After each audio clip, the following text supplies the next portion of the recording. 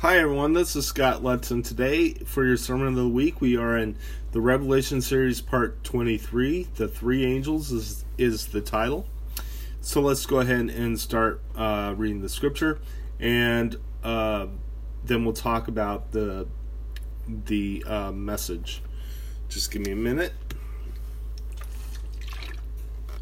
Okay, so let's go ahead and begin. Revelation 14:5 through 13 is our scripture for today. Then I saw another angel flying in midair, and he had the eternal gospel to proclaim to those who live on the earth, to every nation, tribe, language, and people. He said in a loud voice, "Fear God and give him glory, because the hour of his judgment has come. Worship him who made the heavens, the earth, the sea, and the springs of water." A second angel followed him. "Fallen, fallen is Babylon the Great, which made all nations drink the maddening wine of her adulteries." A third angel followed him and said in a loud voice, "If anyone worships the beast and his image and receives the mark on his forehead or on the hand, he too will drink of the wine of God's fury, which has been poured full strength into the cup of wrath. He will be tormented with burning sulfur in the presence of the holy angels of the Lamb, and the smoke of their torment rises forever and ever. There is not rest day or night for those who worship the beast and his image, or anyone who receives the mark of his name. This calls for patience, endurance on the part of the saints who obey God's commandments and remain faithful to Jesus." Then I heard a voice from heaven say, "Write, blessed are the dead who die in the Lord from now on. Yes," says the Spirit, "they will rest for their labor, for their deeds will follow them." Okay, so when we read the scripture, we read about three different angels and three different messages for humanity.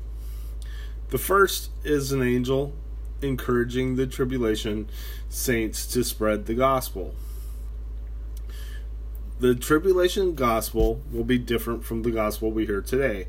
Since the cross, we have been in a grace period where God is patiently waiting for people to turn to his Son, Jesus Christ, to accept him as Savior, to escape hell, and the wrath.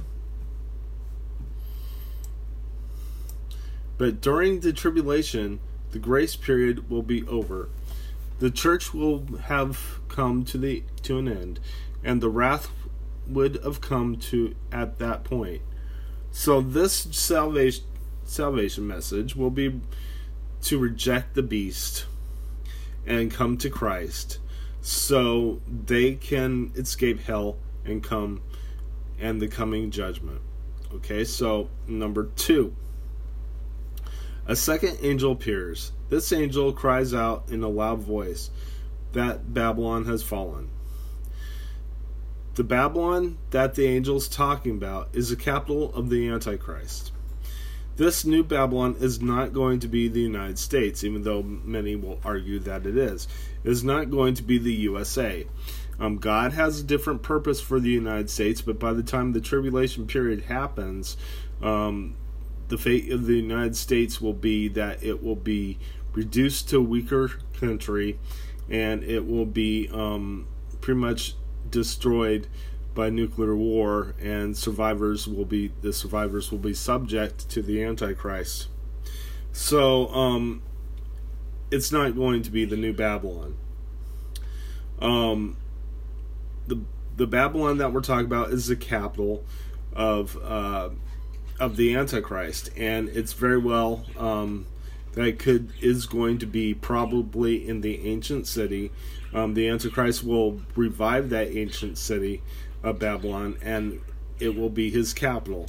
And the angels crying out that the capital of the Antichrist has fallen. So this obviously is after Jesus comes and destroys the Antichrist kingdom. 3, the angel warns about the consequences of taking the mark of the beast. Those who take the mark will be condemned to hell. Okay, give me just a second here to scroll up for a minute. Now, the mark will not be a computer chip, so don't worry about some secret computer chip being implanted in your skin. It will be a tattoo visible for everyone to see, so that it's not going to be a vaccine or something secretly put inside you. People who take the mark will willingly take the mark, and so that the Antichrist will know whether or not you are one of his followers. Those who take the mark will be condemned to hell. They will not be tricked into taking the mark. They will take it at their own free will, because it will be the law, and as subjects of worshippers of the Antichrist, they will be willing to take the mark. So they will be willing to take the mark because they will love the Antichrist, and they will be people who think they're just good citizens by accepting this mark, since it will be the law to take it. People who take the mark can repent and come to Jesus. However, they won't because by the time the mark is active, they have already made their choice to follow the Antichrist. And the tattoo, which is the mark of the beast, will be a sign of allegiance, that they follow the Antichrist and worship him. It will be a visible mark for everyone to see. God's desire is for us to turn to him. As long as there is someone who is willing to repent and turn to him for salvation, God will not bring his wrath. However, the world is getting worse, and people are beginning to be more and more sinful. As you can see, people don't care who their leader is anymore, just as long as that leader allows them to do whatever they want and sin as much as they want to.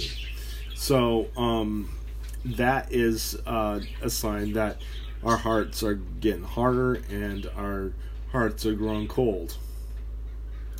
But the world is getting worse, and people are beginning to be more and more sinful. And they are denying Jesus more than they are accepting Jesus.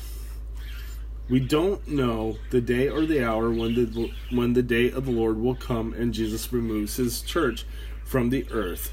Nor do we know when the wrath will begin. But we can see the sign of the times. We know the time is coming soon. So let's go ahead and close in prayer. Dear Lord Jesus, I just praise you. I thank you for being who you are, for being our Lord and Savior. I ask, Lord, that you watch over us, Lord. And if there's anyone who doesn't know you as their personal Savior, I ask that you allow them to repent, Lord, and that you change them, and they accept you as Savior, Lord God. And hardened hearts, I pray. In Jesus' name, amen. God bless you. Have a good day.